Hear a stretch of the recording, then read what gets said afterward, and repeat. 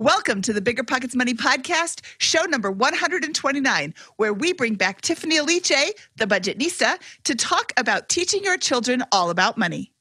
You're not trying to create like this perfect kid that's going to know all the things, that you're just wanting to give them enough exposure so they can start to generate interest in different things. And especially when it comes to financial education, to me, it's as important as reading, writing, adding, and subtracting. If you cannot manage your money, you will not be able to eat. You will not be able to sleep someplace safe. You will not be able to transport yourself from one place to another. You have to have some basic core financial education. If not, it's going to be very difficult to be an adult. Hello, hello, hello. My name is Mindy Jensen, and with me, as always, is my They Didn't Teach You This Stuff in School co-host, Scott Trench. Yeah, well, I'm certainly superintending to teach you something with this podcast episode, Mindy. Oh, Scott and I are here to make financial independence less scary, less just for somebody else, and show you that by following the proven path, you can put yourself on the road to early financial freedom and get money out of the way so you can lead your best life. That's right. Whether you want to retire early and travel the world, go on to make big-time investments in assets like real estate, start your own business, or simply learn how to teach your children about money, we'll help you build a position capable of launching yourself towards your dreams.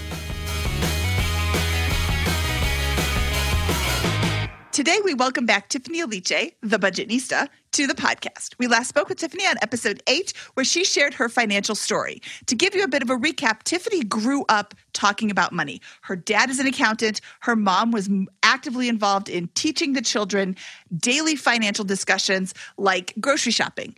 Basically, Tiffany was financially perfect. Those are her exact words. She had a good job. She had a home that she owned. She was saving money for retirement. But then she met a friend who convinced her to invest in a way that was not beneficial to her. Life didn't think that was quite enough, so it threw 2008 at her, closed the school she was teaching at, and foreclosed on her home. But rather than accept her downturn, she realized, I need to take responsibility for my past actions and turn my life around. That is also a direct quote. And did she ever? Tiffany has a passion for budgeting. She has an entrepreneurial spirit, and she has combined her passion for budgeting with her passion for children and teaching to create the Live Richer Challenge, the Budgetnista, like 50 other things. And she is a serial entrepreneur, massive success story, changing literally millions of people's lives today across the various businesses she started. And I would venture to say modestly financially successful in the process. Modestly financially successful, yes. Ridiculously financially successful. Remember when you had to pay to get a lead's phone number? It was like the dark ages until Deal Machine made skip tracing a thing of the past. Now, with your Deal Machine plan, you'll get unlimited access to phone numbers and contact information for no extra cost. That's right, get high-quality, reliable information trusted by leading financial institutions, all fully compliant with the federal Do Not Call list. Explore over 150 data points, including age, gender, marital status, occupation, and a ton more. Trust me, this is the data you need for off-market deals. With new filters, people flags, and color-coded phone numbers, lead management just got a ton easier. Ready to step up your investing game? Sign up for a Deal Machine plan today and gain immediate access to this unlimited treasure trove of contact information and phone numbers. Just head to DealMachine.com/BP. Transform your lead generation and deal-making strategies with Deal Machine. Sign up today and start exploring the unlimited possibilities at DealMachine.com/BP.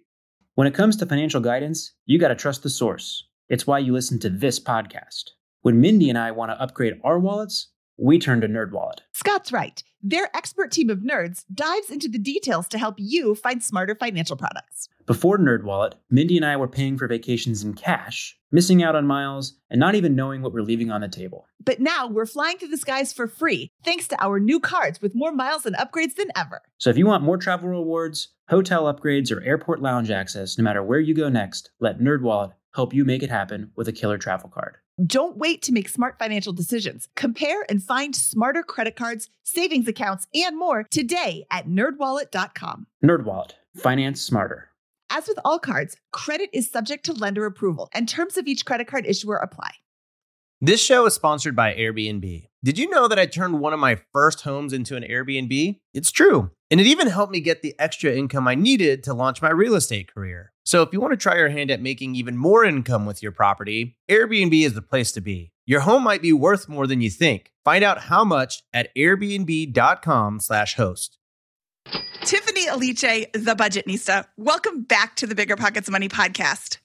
Thank you so much for having me. I'm super excited. Last time I was on, so many people were like, "Ah, you were on Bigger Pockets." I'm like, yes, I was. So it's awesome to be back. Well, this time around, everyone's going to be like, "You're at the Budgetnista." So it's kind of come full circle from this time, I think.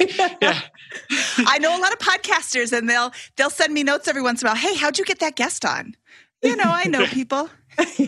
So we last spoke to you on episode 8 of the Bigger Pockets Money podcast, which came out in February of 2018. And since then, you've been a busy little beaver. You've been on the Today Show. You've been on MSNBC, PBS. Last week, you were on Queer Eye. How did you even get on there? I didn't even know. I'm scrolling through Facebook, and somebody's like, did anybody else freak out when they were watching Queer Eye? And there's Tiffany. I'm like, I have to go watch that now. How did that happen? Honestly, they slid in the DMs. One of the producers on IG, she was like, hey, we've got an amazing person. His name is Tyreek, and he needs some financial guidance. Are you, fingers crossed, you live near Philly? And I was like, yeah, I live in Jersey. It's totally like an hour and some change drive away. I can come. And they never had, I didn't know this, but they never had a financial coach or whatever on the show before ever. And so I went, and Tyreek was just awesome and amazing, just this big, huge heart. And he actually texted me today. So I was like checking in on him, like, how you doing? And they slid in the DMs, and I went down there, and they signed me to an NDA. But so it's been almost a year. So I've been like, holding it in. Oh my goodness. Yes. And so when it came out, it just feels so real because so many people have reached out to me as a result of that. That's awesome. That's awesome. You were on the show on episode 8, and I sung your praises back then for the Live Richer Challenge, which I still love. I think that your information is outdated on your website because it says only 700,000 women have gone through it, but I thought it was more than 1 million. Yes. Right now we are over, for the challenge itself, we have more than 1 million dream catchers. So that's like our Beyonce's beehive. But I would say about 900,000 women have gone through one or more of the challenges. There's the Fundamentals, Savings Edition, Credit Edition, Home Buying Network. So there are 5 Live Richer challenges that are still completely free. And that's just for people who are listening now. If you are just starting to get your financial life in order, you know somebody who needs to get their financial life in order and has expressed interest, because you don't want to be preachy, LiveRicherChallenge.com will take you step by step. It's like a 4-week process or 5-week process? So it depends which one you choose. They're about a month long, but it's an email course. It comes directly to your inbox. And I use my preschool teacher, like super spidey senses to really walk you through as if you are a 4-year-old learning personal finance, and really just walk you through with kindness, but just real clear direction. You don't have to know how to do anything except for read, write, add, subtract. Everything else I give you, all the scripts, all the lessons, everything that you need. And it's completely free. This is like year 5 or 6 right now. And so they've been free. And so really it's my give back to my community. It is fantastic. Yeah. I think it should be a requirement that everyone has to study finance in some form at some point along these lines. What do you think, Mindy? Raise your hand if you have a law named after you. I do. That's another thing that you've been up to since we last spoke. You have a law named after you, the Budgetnista Law, passed in January of 2019, making financial education mandatory for middle school students in New Jersey. First of all, that's amazing. And now we are 1/50th of the way there. Well, thankfully, there are some other states that have financial education that's mandatory. So Jersey actually was ahead of the curve. So before my law, there was a law in place already for high school, which is awesome. And so when a friend of mine who actually was a student in one of my free classes I used to teach at the United Way came to me, her name was Angela B. McKnight. I forget what she was doing back then as a living, but she did a lot of volunteer work in her city where she lives, Jersey City, so much so that someone said, you should run for office. So she did, and she became an assemblywoman. And as soon as that happened, she said, Tiffany, I want to create real lasting change. I want to do so through education. I want to write a law about financial education. And I said, well, there's already one for high school, but Angela. I used to be a preschool teacher for over 10 years, and I used to teach age-appropriate financial education to my little ones. Financial education should start as young as possible. And she was like, well, let's do it. Let's write a law for middle school and elementary school. And so we worked on it. And it read a little differently. It read like it was really clear and specific about the ways that financial education had to roll out. But then we had some pushbacks from some teachers and educators. And even I had to understand, because when I was a teacher, there used to be these new mandates that would happen. And you're like, well, when am I supposed to fit that into the educational day? So we really wrote the law to soften it, to say that you integrate financial education. And I really helped the educators on the education committee understand that integration meant that you could be doing an art project for the art component of the day. And maybe the kids are making savings boxes out of shoe boxes. So you don't have to stop money time, like that's the part that's hard for educators to be like, now we have to talk about money. It's like, no. That instead for like the math portion of the day, maybe you guys are counting the money that you saved in like a jar that you're going to be giving to charity. And so it was awesome in that we wrote this law. It was supposed to be for elementary school and middle school.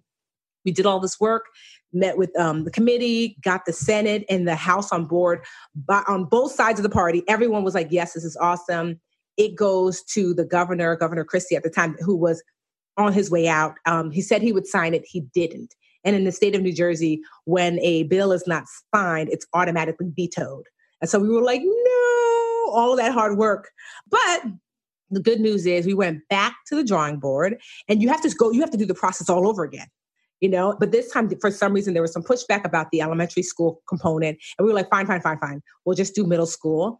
And our current governor, Phil Murphy, said, absolutely, we think it's awesome. And not only do I think it's awesome, I want to actually do a public signing, which is awesome because most laws, they get passed and no one kind of knows. But my mom got to come. My friends got to come. The school where they did it was a middle school, so the kids got to see an actual law being signed into law. And so it's officially called Law A1414 if you want to do your Googles. But we call it the Budgetnista law around these parts. Love it. Do you require Bigger Pockets money as part of that integration? No, I mean, here's the thing. I didn't realize, but a few of my financial friends actually were paid to come in as folks to come help New Jersey integrate that law into the school systems, which I thought was so awesome that it didn't just help kids, it actually helped to create jobs, which I didn't anticipate. And it didn't hit me. I mean, when the law was signed, it hit me, but it didn't hit me like what it meant in real life until around the corner. My friend Rihanna lives, she and her husband, they've got a daughter, Olivia. Olivia is in middle school. And one day she was doing her homework and she said, Miss Tiffany, because she knows I teach financial education as the Budgetnista. She said, can you help me with my homework? I don't understand this part. So I'm looking at it and I'm like, oh, it was homework about money. And I'm like, you guys are learning money in school? You're learning money in school! I did that! So it was a full circle moment of like, not this kind of esoteric, there's a law. There's like, no, Olivia is learning money in school because you got a law written and now her life is not going to be the same. So that's just awesome. Well, I am so pleased that New Jersey has a law. I'm not sure that Colorado has a law. I have a 7th grader. So she just finished 7th grade. So she's 2/3 of the way through middle school. And there's been like a comment, but not a whole plan. What is it called? Junior achievement? Is that the financial? Mm-hmm. So they came in like 2nd or 3rd grade for her, but then my younger one didn't have anything. So I think Colorado needs to catch up with New Jersey a little bit. No, absolutely. We have had people ask questions about how to teach their children about money. And it's tough because, how much information is too much information to give them? You don't want to, hey, sweetheart, let's talk about budgeting. And she's like, I'm 3. I don't know what I'm talking about. Actions speak louder than words, but it's also, you also need to use your words to teach your children. And then one day I got this email that the Budgetnista has written a children's book. Yay. And I responded right away. I'm like, I have got to bring Tiffany back on the show because who better to teach children about money than a former preschool teacher who now teaches everybody about money. Yes. So Tiffany, why do you think parents have such a hard time teaching their kids about money? Well, one, I think a lot of parents feel like they don't know about money. So they're like, I'm going to teach something I don't know, And then two, especially culturally, I think a lot of parents come from a cultural background that says that it's not appropriate for kids to learn about money. It's not appropriate for anyone to talk about money. Yes. Mm-hmm. Right. But I say it's not appropriate for kids not to learn. It's inappropriate not to teach your children about money, because here's what happens. Your 3-year-old that doesn't learn about money becomes the 13-year-old that's like, I don't know anything about money. Becomes the 18-year-old that's like, I don't know anything about money. Then becomes the 30-year-old that's still sleeping on your couch.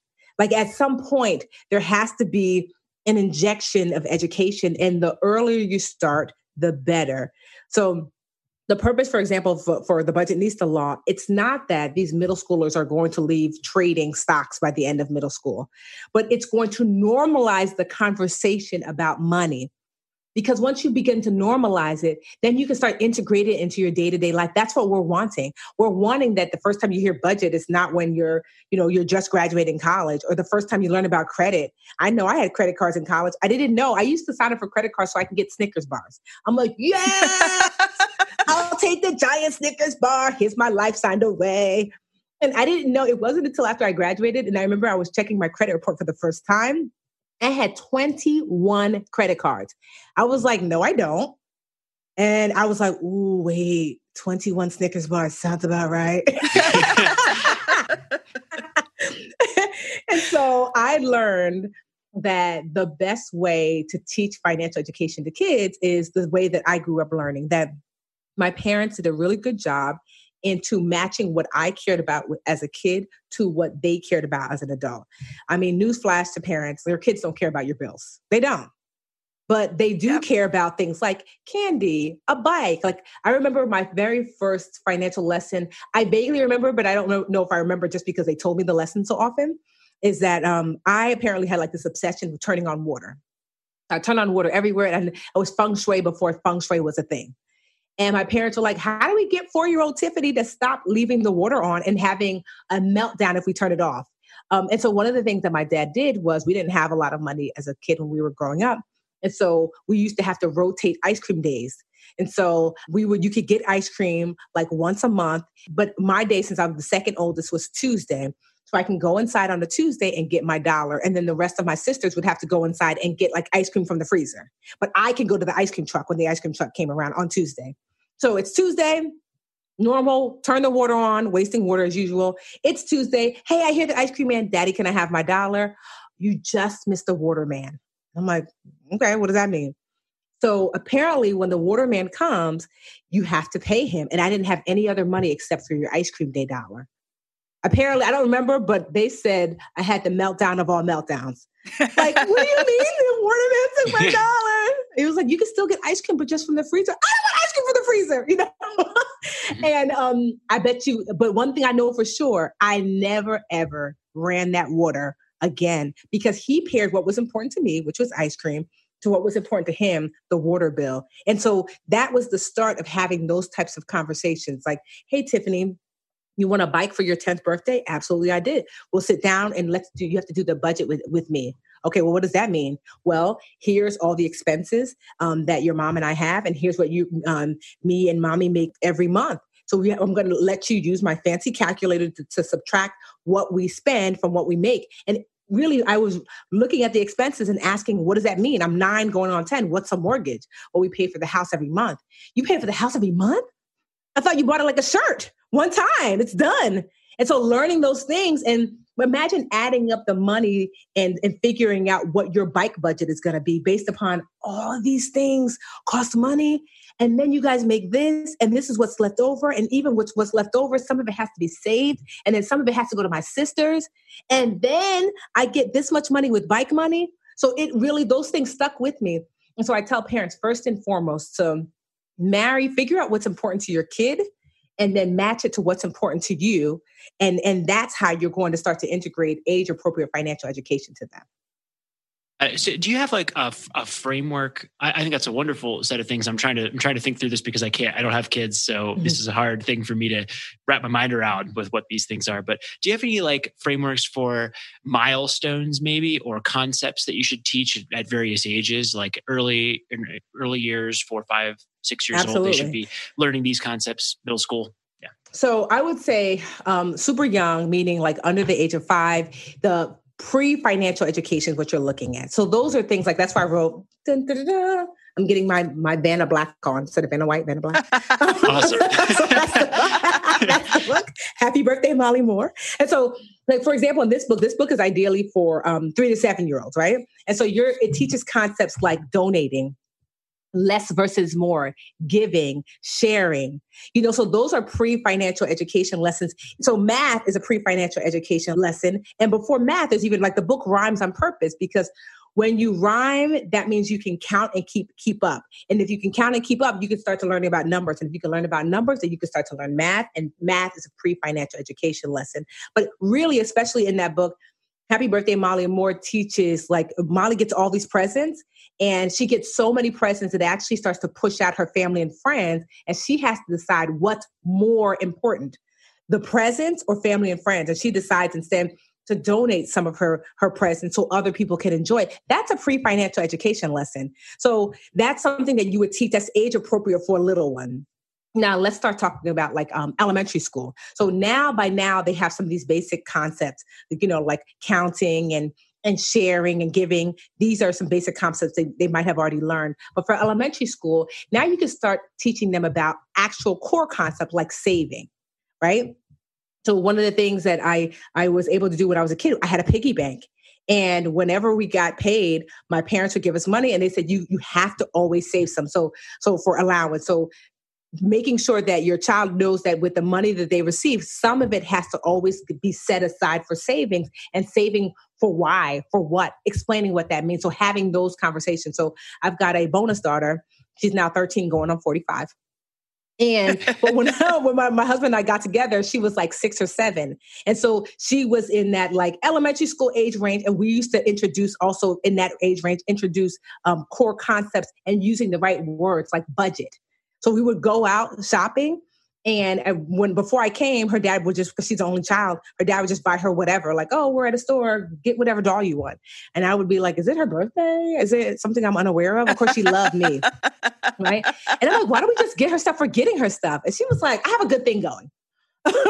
And so I was like, no, why don't we create a budget for her? She does little things around the house, and we give her like $5 here and there. She puts some in her piggy bank, and she knows what her budget is based upon what's in her piggy bank. And when I tell you, she actually truly enjoyed that. Kids are more autonomous than we give them credit for.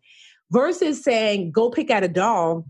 She loved knowing, hey, Tiffy, what's my budget? It's $5. And now she can choose what she wants with her $5. She loved that. And it was way less expensive than getting her some random doll. So we would always do that. Like, what's my budget? So that was introducing core terms, in elementary school. And then I would say high school, this is when you really should like start to ramp up, right? So in high school, a lot of kids can start to work. And so I encourage that, like in the summertime, making money. And so my dad used to sit down with us when we would make money, and every pay period he would sit down and we would have to map out, what are we going to do with it? So he was teaching us how to budget, but in real time. So you can start doing that with your high schooler as money starts to come in, mapping out what are we going to do with those funds. At the end of the day, you want to teach kids that some of your money is for spending, some of your money is for saving, and some of your money is for investing. Those are the 3 things. And like, you can even get like I actually bought like it was a special piggy bank that had those 3 sections. So Alyssa used to know that whenever she got money, she had to put something in those 3 sections to start to get that habit going. So those are kind of like, so high school, actually starting to do the work with your finances, middle school, learning the basics, like, and doing like, and saving and learning how to navigate that in the real world, just a little bit. And then really elementary school, learning like, the terms, and for really, really little ones, learning the basic tenets like sharing, giving, service. Awesome. I think that's a fantastic framework with that. Your 13-year-old, do you have it? Is there anything you could share about how she's handling money currently? Are you noticing a lot of payoff with what you've kind of worked on over the years, and that she's got a very good advanced ability to handle that right now? No, she is doing whatever she wants. Okay. That was not what I was expecting. All right, fair enough. I'm so glad you said no, because I'm failing too, and I don't want to be the failure. But here's what I learned, because when my dad was teaching me at 13, I was like, whatever, dude. When I get my paycheck from this little babysitting, I'm totally going to the store and buying candy. You know what it is. But what I realized, and what my dad realized, that the lesson wasn't for 13. The lesson was Tiffany 40 now. And so I didn't realize, so you know what I mean? So you realize because the truth is a 13-year-old typically is not paying bills. They're not needing to be financially responsible. So I'm okay with her not, quote unquote, learning the lesson right now, because you think she's not learning until I had a vision board party in January for my friends. And so she came and she was doing her vision board. And the other day I was cleaning up her room because, it was just a mess. And I saw her vision board on the wall. And she had financial goals on her vision board. I was like, something is sticking in. She wrote that she wanted to start a business, and this is how much money she needed, and this is how much money she thought she can make. And I thought to myself, you think she's not listening, but she is. And so to keep going. So if you do have a teenager, they just by nature are not listening. That's what it seems like, but it is a slow soak. And that, although she's not, a junior Bill Gates or a junior, Warren Buffett, something is sinking in. And my dad used to always say, let it not be said that I didn't say, And so at the very least, let it not be said that I didn't say that. I'm going to say the things over and over and over, and something will stick. Something's better than nothing. And you just never know where it's going to turn out. Because I was the hard-headed one. And look at me now, the Budgetnista. My dad to this day is blown away. He can't believe it. He's like, Tiffany, of all my girls, he was like, you could have paid me money and I would have lost that money. This makes parenting sound a little harder than I had envisioned. Oh, no, Scott, it's super easy. You should have 9 kids. Okay, when you were saying that it stuck, I got goosebumps, because also she's not listening. My kids aren't listening. They don't care at all. But then they do, because I remember the one time, there's probably others, but my daughter said to me, Mom, if we can find it at a thrift store or a garage sale, can I buy it? And I was like, yes, of course we can, because I know we're never going to find it there because it's a brand new thing. But I was like, she's listening, yes. Even though most of the time it's in one ear and out the other. Yep. That is... And you know what? I think it's really important to hear successful people talk about the struggles that they have too with their kids, because you think that you're like, why am I not doing it perfectly? Why can't I convey these messages to my kids? Because they're not ready for it. What did you say? The lesson wasn't for age 13. It's for when you're 40. And so I can lean back on it, because imagine if I had nothing to lean back on. It's like, I'm ready. Wait, I don't have the foundation to know, when I was 21, right after graduating college is usually when the light bulb goes on, because that's when kids are like, oh, I want to buy a car. I want to get an apartment. I want to get these things. And you're like, wait. So that's typically when I never have a more engaged audience than I'm about to graduate college students. Cause you're like, tell me all the things. I'm scared. I'm about to, And so, but imagine if you had, like I said, in the state of New Jersey, imagine if you had kindergarten all the way up into 12th grade of financial knowledge built in. When you're finally ready to activate that knowledge, it's there. There's something you can grab for something. And so that's why it's important for parents that now, whatever it is, no matter how difficult or how much your kid doesn't want to hear, it's important to be said, because when they need it, they have to be able to tap into something. You don't want them to need it and not be able to tap into that. Do you work with a lot of adults who didn't have those lessons in any format like yours? And what is their kind of take on the situation? Is there anger, frustration that they didn't learn those things? How do you kind of feel about the interactions you might have with folks who didn't get these when they're growing up? I would say a good 99% of folks did not have parents at home who taught financial education. It's normal not to get it at home. And so there is a level of frustration. So many people say, I wish I would have known when I was younger. I wish I could have started sooner. I wish I would have known. So I get that a lot. And I'm like, but now you know, and now you're learning. The best time is, they say, what is the best time is yesterday, but the next best time is right now. And so I tell people 5 years is going to pass anyway. How will it pass? Will you have leaned into learning more? Will you have leaned into earning more? Will you have leaned into navigating your finances more? So now is the time. It's okay if you didn't grow up with it, but you're here now, And so that's the basis of what the Budgetnista is built upon, which is when you're ready, here are the tools. I used to do one-on-ones. I don't anymore because I find that people who typically come to me for one-on-ones are not usually ready. Something's happened.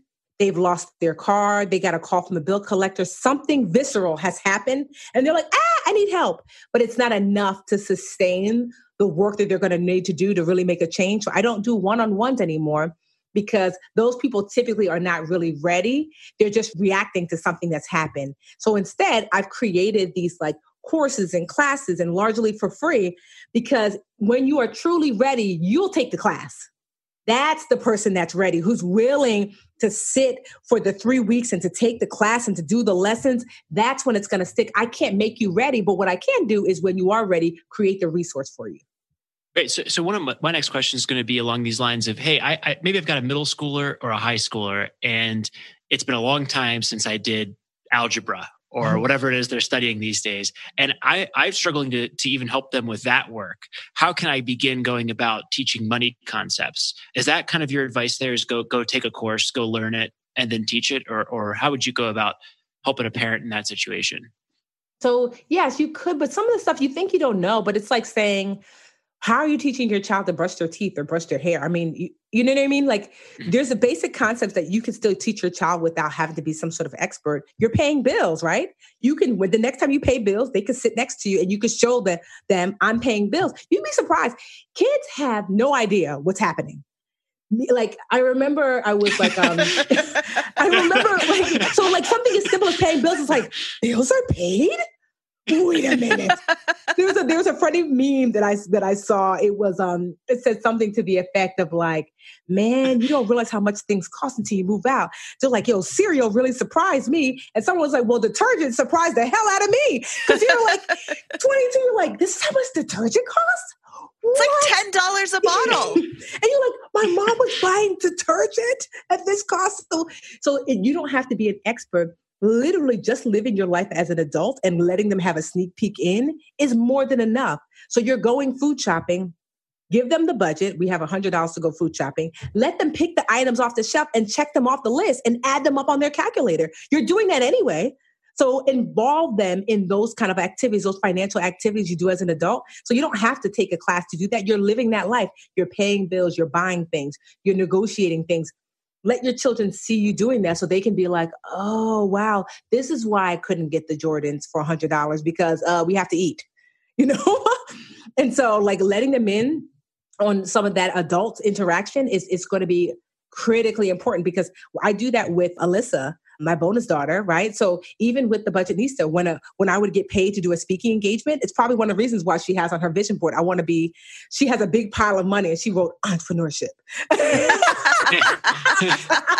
I was rolling. And she literally wrote, I want to make a big pile of money. Because I used to let her, when I got speaking engagements and stuff, when the check came in, I used to let her open it and see how much it was. But then I would also let her sit down with me and show her in business where I'm like, and I've got to pay this person and I've got to pay this person. And she was like, well, there's hardly any left. Exactly. So letting kids in on the magic curtain, letting them see behind that curtain is going to be a critical lesson to teach them. That is fantastic. And yeah, when you get that giant check, you're like, wow, this is amazing. Mm-hmm. But you can't show them half the story. You can't say, yes, look at my big paycheck. You have to show them where it all goes to because it goes everywhere. Yes. When she saw that, she was like, what? I remember we used to do this thing where it was, I told her how business worked. And she was so cute. I told her, I was like, when you work a regular 9 to 5, the government tells you what your taxes are. They say, hey, Tiffany, you're a teacher. You make $50,000 a year and your taxes are, $15,000, $20,000, whatever. And I was like, but it's different for a business. Because she saw me saving a receipt one day. And she's like, why are you saving the receipt? I said, well, for a business, I get to tell the government what my taxes are, different from when I was a teacher. So the government says you made $200 and you're going to owe taxes on $200. And I say, no, here's my receipt. I bought a laptop. And here's my receipt. I bought clothes for the Budgetnista. Here's my receipt. And I was like, so with that, I get to reduce how much it looked like I made because I had to use that money to run the business. So I only paid taxes on what's left. What after that? I mean, she was finding receipts. She used to bring receipts home from the ground. Here. I'm like, that's not how that works. But I just thought that was, she was like 7. And I thought the fact that she realized like, wait a minute, you can reduce, what your income is. Who thinks that at 7? But because I explained it to her, even though she thought about it in her 7-year-old way, she was like, okay, Tiffany needs receipts to prove that she's using these things to grow her business. So things like that, you'd be surprised. Those things stick with kids. Everything you say honestly sticks with your kid. It might not seem like they're listening, but I used to say that a really good lesson is like lotion on a cold day, right? At first you put it in and it's just kind of sitting on top of your skin, and slowly but surely it does soak in. Well, one of the things, so as you talk about these messages and those types of things, and as your kids mature into high school, maybe even going into college, when do you think that we can get to the in my view, the really exciting part of this, which is communicating the concept of financial freedom or entrepreneurship, investing, those kinds of concepts. What do those conversations look like to you, and how do you get more maturing kids excited about that stuff? So I think that can start as early as middle school. I can remember my father and his friends and my mom, they had something called the susu. So susu is very common in different cultures. And that's when collectively people kind of put money into a pot, and then the pot changes hands every month. And so I remember when we were really little, because to me, a susu just meant we have a party once a month. So if it was our turn to receive the money, then you had the party at your house. And if it was at my aunt's house, we knew she was getting the money. But I remember when we were really little, they started the susu off. It was like $100 a month. And by the time I got to high school, it was $2,000 a month. And my dad, because he was good at investing, half of that money was for the susu savings pot. The other $1,000, they started an investment club. So here we are. Yay, my aunts and uncles are over. My cousins are over, and we're all eating food and laughing and dancing. But then they're also talking about, here's our investment portfolio. Here's where it's going. So he normalized that part, we're investing, family, friends, we're eating. So this is a thing that you've seen happen over and over, and now it's starting to elevate. So it just seemed very normal that people invest. People have investment clubs. I didn't think about that as something odd. And I just remember one day, they were passing around the investment portfolio, and I was just kind of sitting there. I must have been in, I don't know, maybe 8th or 9th grade. And they passed it to me, and I'm looking at it, and I didn't know what I was looking at. And my uncle was explaining last month we made this, and I was just like, oh, okay. Well, this is good. There's $10,000 in here. You guys started off with 8.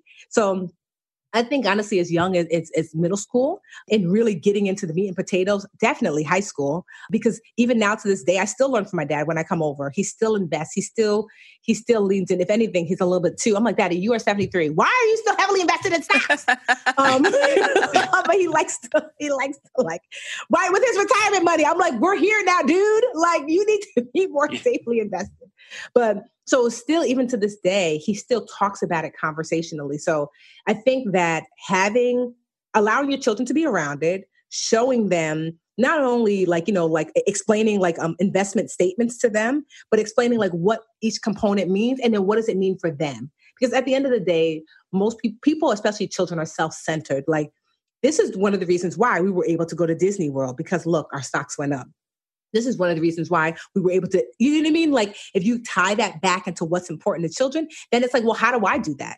I honestly, although I saw my dad investing, I wasn't super duper interested. I really didn't start investing, quite honestly, into my late 20s on my own. But at least it was something that I saw, so it wasn't a foreign concept to me. It just wasn't something I was super interested in. But I think it's important that exposure is what's most important. Mm. So you said you start around middle school. I can tell you that age 10 is too early because my 10-year-old wants to retire, which is great. She wants to retire early. I'm super excited. Both my husband and I talk about money all the time, probably too much, but she wants to retire from school. And you can't do that in 5th grade. Well, what if she develops a $30,000-$40,000 a year in passive income? Would your tune change then, Mindy? No, she still has to graduate high school. Right? You have to learn to read, write, and subtract. At the very least, graduate high school. You have to graduate high school. I'm not going to force you to go to college. College isn't the best choice for everybody. Yes, I agree. High school is. graduate high school. Absolutely. And then, but yeah, start your business now. She is rabid about crocheting. She's been learning since she was 5. She didn't have the manual dexterity to do it at age 5. So her stitches weren't nice or even or neat. But as she kept at it over and over again, she's learned, and she's making blankets. And you look at the blanket, you're like, I could sell that on Etsy. I want to create an Etsy store for you. She's like, I don't want to make blankets for people. I'm like, what if they would give you $400 for that blanket? And she said, oh, what color do you want? It's true, because I can remember being little, and there was a young girl. She had to be maybe like 15, 16, but she was really great at braiding. And my mom did not know how to braid her hair. And so on Saturdays and Sundays, we would like walk down the street and sit on her front porch, and she would like be braiding like all the neighborhood girls' hair, and she'd make $10, $15 a pop. And so she was only allowed to work on the weekend. So yeah, so she was braiding, and she saved up enough money. And I remember by the time she was like 18 or 19, I think she bought herself a car, like a little used car. But what a great lesson to learn in starting a business. Even now, Alyssa was like, I want to start a business. I want to, what does she want to do? She wanted to start a lip gloss business. And I was like, okay, in the middle of a quarantine, sounds cute. And so she was like, and so she had added up all the things she needed for her lip gloss business. It was $450. I was like, who's giving you $450? And she's like, you guys are not going to invest in my idea? I'm like, $450? No. I was like, how about this? Whatever you invest, we can match it. First, come up with I made her watch Shark Tank. I said, these are the questions we're going to ask you, similar to this. A little nicer, but still, right? And then I told her, let me see if I can find it. I told her like she had to, whatever money she came up with, we would match it, my husband and I. And so she made these little someone had given her a bracelet making kit. They're little just rubber bands that you weave together to make bracelets. So she started making them and selling them to family and friends. And I didn't realize what she was doing. She was self-funding her own business. So I thought, oh, she switched business model. She doesn't want to do lip gloss anymore. So she made I would say a good $90 from these little rubber bracelets, because I think they were $3 a piece. So I was like, oh, she switched business. And then she came up to me and was like, okay, I have $90. So with your 90, I'm like, whoa, where'd you get $90 from? She was like, my bracelets. And I was like, whoa, how great is that this was not the business. This was the business to fund the business that she wants. So now she's got a room full of like lip gloss making kit things, which God only knows who she's going to be hawking that to. But I'm really proud of her, because that's what you're wanting. Is that you're not trying to create like this perfect kid that's going to know all the things, that you're just wanting to give them enough exposure so they can start to generate interest in different things. And especially when it comes to financial education, to me, it's as important as reading, writing, adding, and subtracting. If you cannot manage your money, you will not be able to eat. You will not be able to sleep someplace safe. You will not be able to transport yourself from one place to another. You have to have some basic core financial education. If not, it's going to be very difficult to be an adult. Wow, that's the quote of the episode. We know you've heard it before. Cash flow is getting very hard to find. There's always long distance investing, but you may be thinking, I don't have a team, enough experience, or the market knowledge to get in. That's where you're wrong. And it's also where Rent to Retirement comes in. Rent to Retirement offers fully turnkey properties that are newly built or renovated, leased and managed, allowing you to invest out of state with confidence. They've got single family, multifamily, new build, and syndication opportunities across multiple markets. They even have BRRRR deals with immediate equity. Rent to Retirement helps investors learn how to build a bulletproof business plan with the best investment and tax strategies around to help you reach financial freedom through real estate. There's no excuse not to get started in real estate investing when you have the right team and systems already in place. To learn more, visit rent2retirement.com. That's rent2retirement.com. Or text REI to 33777. Again, text REI to 33777.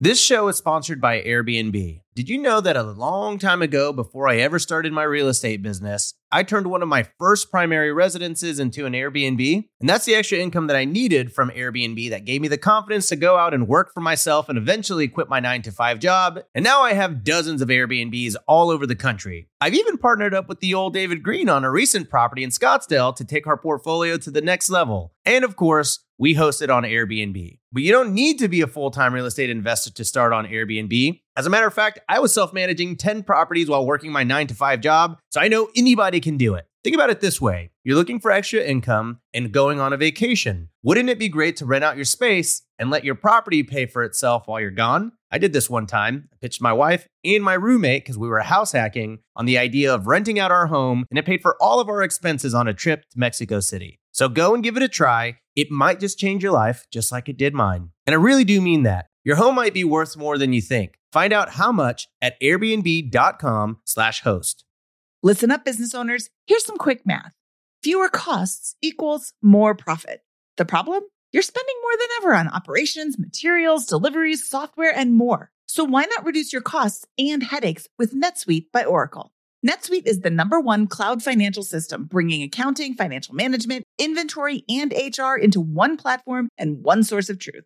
NetSuite lives in the cloud, which means you can reduce IT costs with no hardware required. Cut the cost of maintaining multiple systems because now you've got one unified business management suite. You improve efficiency by bringing all your major business processes into one platform, slashing manual tasks and errors. It makes sense that over 37,000 companies have already made the move to NetSuite. Don't let rising costs sink your business's growth. By popular demand, NetSuite has extended its one-of-a-kind flexible financing program for a few more weeks. Head to netsuite.com/bpmoney. That's netsuite.com/bpmoney. netsuite.com/bpmoney. You're trying to close on your next rental, so why is your insurance company dragging its feet? With long lead times and never-ending paper forms, it's no wonder it takes forever to finally get a policy. Modern investors deserve better. They deserve Steadily.com. At Steadily.com, you'll get fast, affordable landlord insurance available online 24/7 in just a few clicks. You can even get next-day coverage, which takes just minutes, by the way, to obtain. And you can do it all from your phone. Steadily was founded by landlords who created insurance products tailored to the unique needs of this industry. It's their sole focus, and that's why landlords nationwide consistently rate them 4.8 out of 5 stars. So whether you've got a single-family, short-term, or multifamily portfolio, Steadily.com can secure the best coverage at the best price to protect your properties. Discover how Steadily can save you both time and money on your rental property insurance. Visit Steadily.com for a commitment-free quote tailored to your needs today. Now, I want to talk about your husband before we wrap this all up. Was he always on board with financial education? Okay, so we've talked about how to teach kids how to do finances. Mm-hmm. How did you get him on board? Ooh, I'm assuming he's on board. Oh, he's on board now. Thank God. But in the beginning, I definitely was what he calls the bully budgetista. You're such a bully budgetista. Because I would be like, we're doing this and we're doing this. And this is how it's going. I know all the things. You don't know all the things. And he was just like, yeah, no. And so it was so hard because the thing about my husband, he's not a big spender, but he's a big giver, but to his detriment. Because he will give away our grocery money. He'll give away, I'm like, who? No, but such and such, you really need to borrow money. I'm like, for a haircut? What about groceries? And so he is an overgiver. And so I tried to figure out like, okay, how do I get him on track, or just anybody's partner, right? How do you get them on track without bullying them and making them feel bad? And I thought, well, I think that therein lies, in that question lies the answer. What's something I don't have to make him feel bad about? What's something that he's like, absolutely, I agree. And that something was Alyssa, our bonus daughter, his daughter, right? That there's never a time where I'm like, we should save money for Alyssa, that he's like, bad idea. There's never a time, He's always like, absolutely. And so I'm like, well, that was our foundation. It was like a common denominator. So when he wanted to give money to like somebody random, I'd be like, that's fine. But can we also put that $30 in Alyssa's savings? Like, oh, you want to do this? That's great. But can we also deposit money into Alyssa's college fund, that same amount of money? Because there was never going to be any pushback. Like, why wouldn't I? Absolutely. And so that was the first foundation of we were both on the same page. I knew I wanted more stuff, but I'm like, no, let's just get on the same page. If we both agree, putting money in Alyssa's savings account and college fund is always a good idea. And then I travel a lot. I love to travel with my friends. And at the time we were dating, I remember he would be like, well, I want to go on vacation. I'm like, well, vacation costs money. So if you open up a savings account, you can open up an online only savings account. I'll show you how. Why don't you put your vacation money in there. So that way when I'm like, look, I'm about to head out, you can be like, oh, I want to come too. And you can get your ticket without having to think about it and without having to swipe your credit card. And so that was another common denominator. And we were on the same page. Great. And then when we knew we were going to get married, it was like saving for a wedding, even though I knew that like I didn't want, we ended up going to Justice of the Peace. I didn't. And then a friend of mine had a restaurant that she let us use because I knew I didn't want some big expensive wedding. I just wasn't interested in that. So what really kind of flipped it for him, because when I met my husband, I remember he had a truck that was the payment along with the insurance was almost $900 a month. I'm like, is this truck lined in gold? They saw him coming from a while away. And I just remember being like, it was the work. And his ex-girlfriend was a co-signer, which I was like, oh, this is great. So she's in our life for the next 5 years. And so I was like, yeah, we're going to have to do something about this truck. I feel like I was more concerned about the ex-girlfriend being a co-signer than the actual payment. And so he ended up giving that truck back and owing still a $5,000 balance but I told him it's a $5,000 loss. That's a less greater loss than what the loss would be if you continue to pay this for the 5 years that you owe this truck. And so he did that. But to me, what really flipped the script for my husband is when he could see how when we got the house that we live in now, we were saving. So by the time we got married and then engaged, he's like, okay, I will pay the bills and we will save and invest the money you make as the budgetnista. And I said, okay. So saving and investing. He was paying the bills. Well, I was really paying the bills, but he was depositing the money in the bills account because I'm the responsible one for turning on the levers. So he never really looked at our savings account. And we were looking for a house for like 2 years. And every time we put in an offer, someone would come in and then get the house because where we live right now was so hot. And then the house we live in now came up and they wanted $180,000. By now we've been saving for 4 or 5 years. They wanted $180,000, but it was a bank-owned property. It was a foreclosure and the bank had been burned. So they're like, we only want cash. And I told my husband, I was like, we could do it. He was like, no, did you hear them, Tiffany? They only want cash. I'm like, when's the last time you looked at our online-only savings account? He was like, do we have $180,000? I was like, we've been saving for 5 years. We live like hermits. Yes. So we were able to purchase this house cash. And that's when it was like, I could see that's when the big light bulb went on. Like, but remember, that was 5 years into us being together, including marriage. So that made him realize, okay, this is what being on the same financial page can do, that it can allow us to live in our dream home. And then we purchased a tax deed from the city that was $10,000 and we're renovating that. And then we were able, his mom has since passed away. But we were able to pay off my parents' home and look after them. So the light bulb turns on when you start to realize to what money can do. But sometimes with your partner, it starts with a common denominator, something simple like a vacation fund or putting money in an account for a kid. And how much more can he give now, given the success you guys have had by being on the same page, right? Coming full circle to what was initially the conflict, right?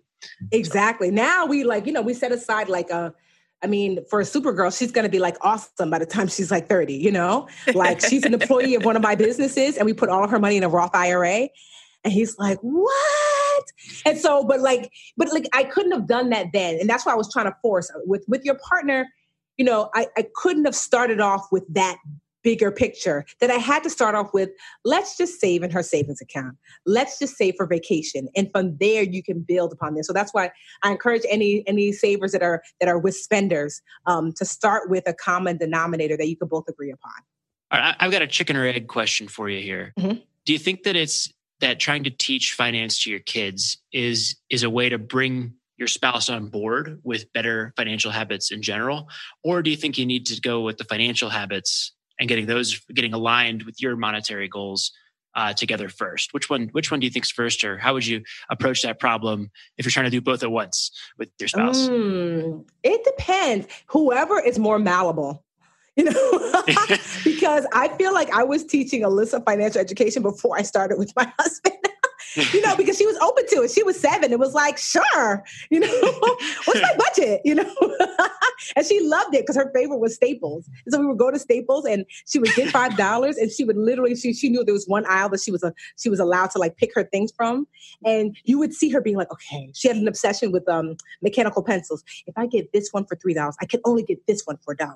And so you see her and she actually enjoyed it. So it wasn't a hard push on her because she was open to it. And then slowly but surely I brought him along. But so I say whoever is more open to that conversation. I don't think you necessarily have to start with your significant other first, although it's going to be even more impactful, obviously, if they're on the same page.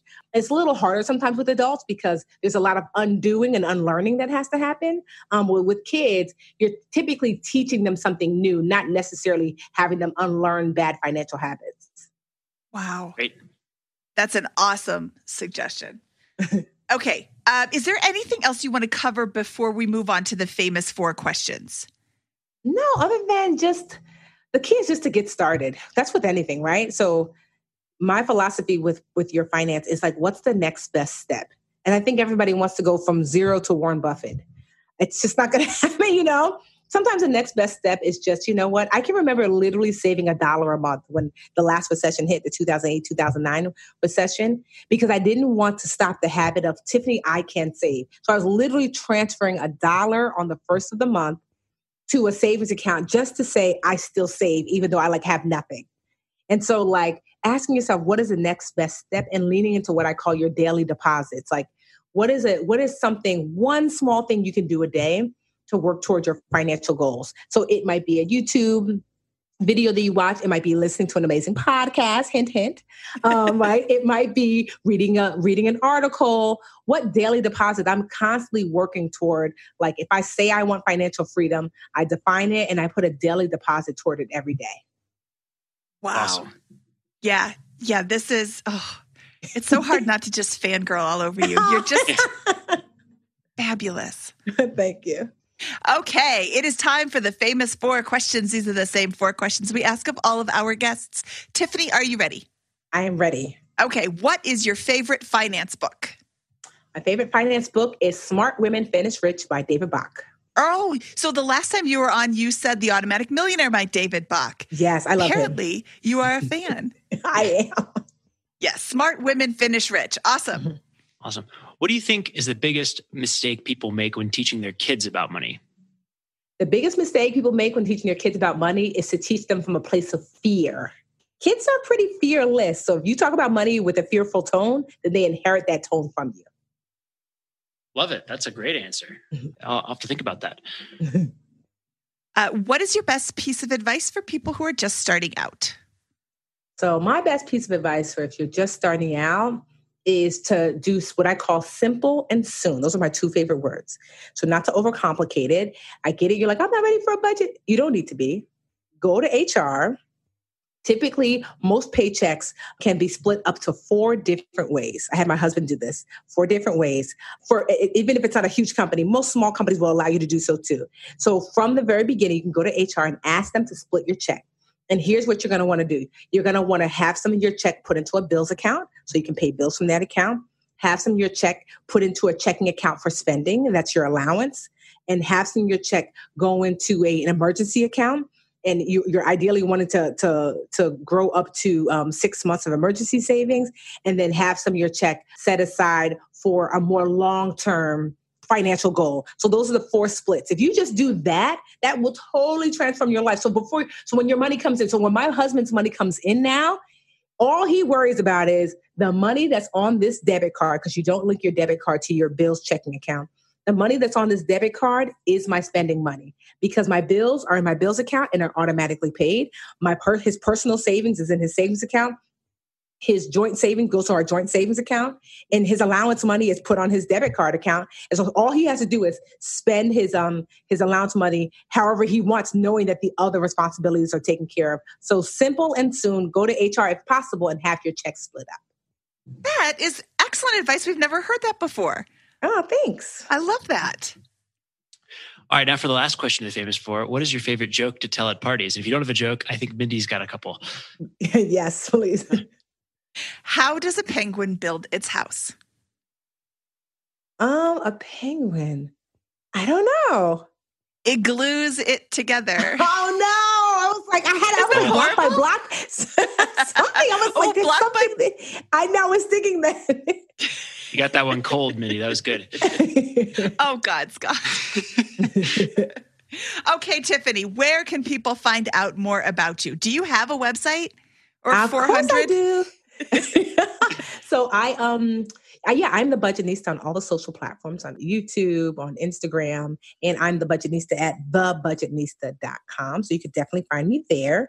And for my children's book, if you've got little ones, and you're like, you know what, I do want to start teaching age-appropriate financial education, because at the back of the book, I actually have some extend the lesson questions and activities to do with your kid. Because I know people are like, what do I do? It's like, you don't have to worry. The teacher and me put that at the back of the book. So that way, if you're a teacher or a parent, you can extend the financial lessons. You can go to MallyMore.com, MALIMORE.com, and get the book and start teaching age-appropriate financial education today. That's awesome. And we will have links to all of these things in our show notes, which can be found at biggerpockets.com/moneyshow129. Tiffany, I am so excited that you were able to find some time in your very busy schedule to come onto our show. Do you sleep like ever? I do. You know, I've always been a super hyperactive kid. And, I feel like I've just been putting that hyperactivity to good use. Well, awesome. it's awesome. Been very fun to watch what you, all the discuss you've had over the several years, but in particular the last year or two. It's been wonderful and well deserved. So we're excited to see what happens next. Thank you. Me too. I'm always like, I'm around for the ride. I tell people I don't take anything for granted. I'm always like, woohoo, okay. Yeah, the energy that you have is like just you. You're not just, okay, let me turn this on for the show, and then turn it back off again. You're just excited all the time. That's so awesome. Thank you. So when does the next book come out? So I actually have all the rest of my books that I've written are self-published. And so I just signed my first traditionally published book deal.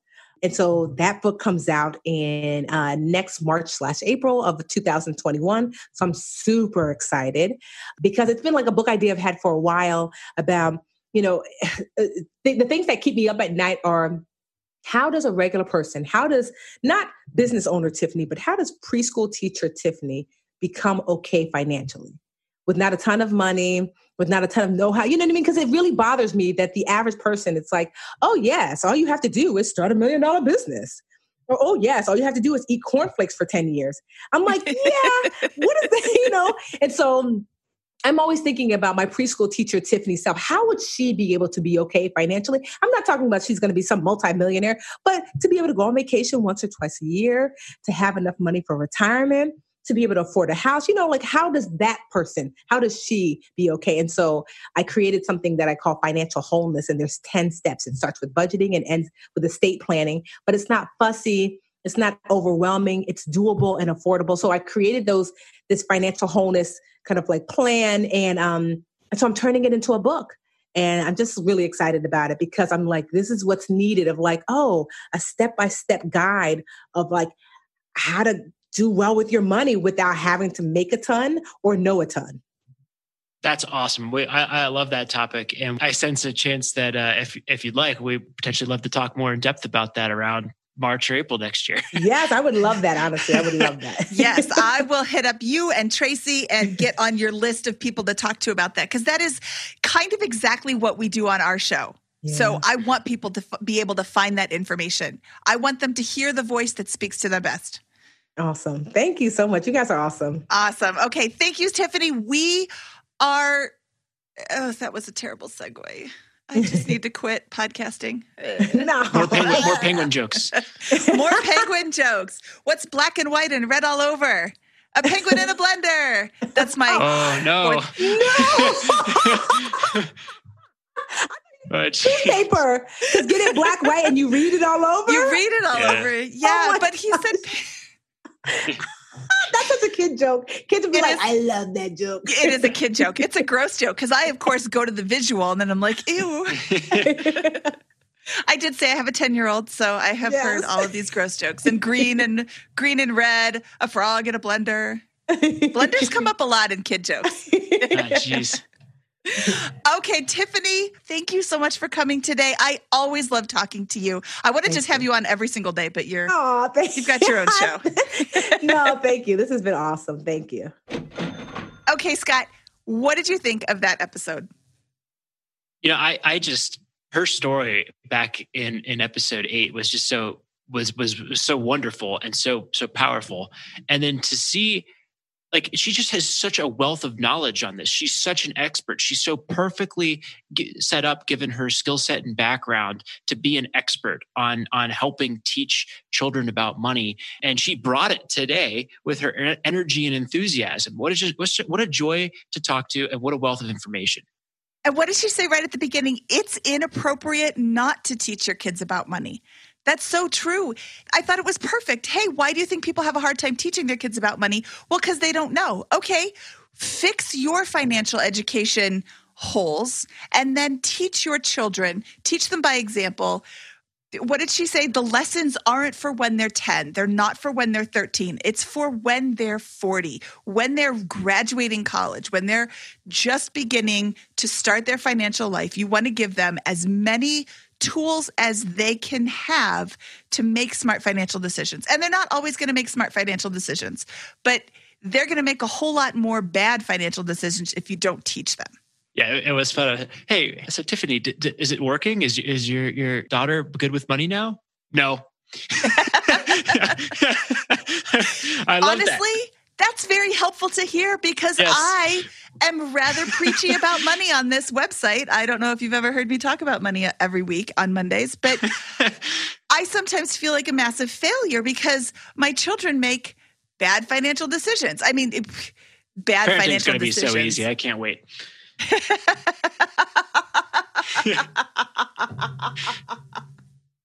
I'm sorry. No I would problem. like everybody to listen to Scott say parenting is going to be so easy. And when you I'm have obviously kids, joking when I change my tune, know that this is a joke, but yes, when you have kids, I am going to play that clip again for you. mm-hmm.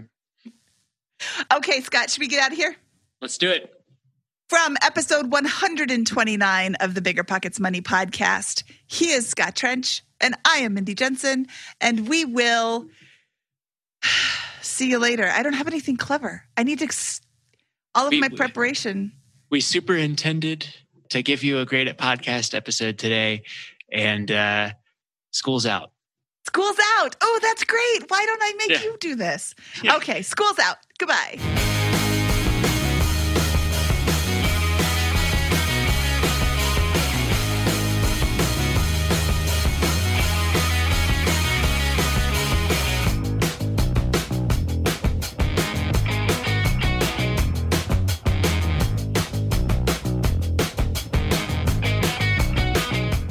There's a reason small multifamily investing is so popular in the Bigger Pockets community. With just a 3.5% down payment, you can own up to 4 different units. Think about it. If you house hack and live in one of the units, you still have 3 different groups of tenants helping to pay down your mortgage each month, 4 kitchens and bathrooms you can renovate to increase your property value, 4 different Airbnbs, medium-term rentals, or other rental strategies you can try in one property, all in just one transaction. Of course, the question is, where do you find a small multifamily property that you can afford? Which market and which deal is best for you? Once you close, how do you manage it, optimize it, keep scaling, and living your life without being tied down by 4 leaky toilets or 4 fussy tenants? These are all great questions, all to be answered in the upcoming Small Multifamily Bootcamp with Chris Lopez and Leica Devtha. So if you're serious about growing your portfolio with this highly efficient strategy, head to biggerpockets.com/4 today and join us in the Small Multifamily Bootcamp. That's biggerpockets.com/FOUR. See you there. The content of this podcast is for informational purposes only. Past performance is not indicative of future results, and all host and participant opinions are their own. Investment in any asset, real estate included, involves risk. Use your best judgment and consult with qualified advisors before investing. Only risk capital you can afford to lose. Bigger Pockets LLC disclaims all liability for direct, indirect, consequential, or other damages arising from reliance upon information presented in this podcast.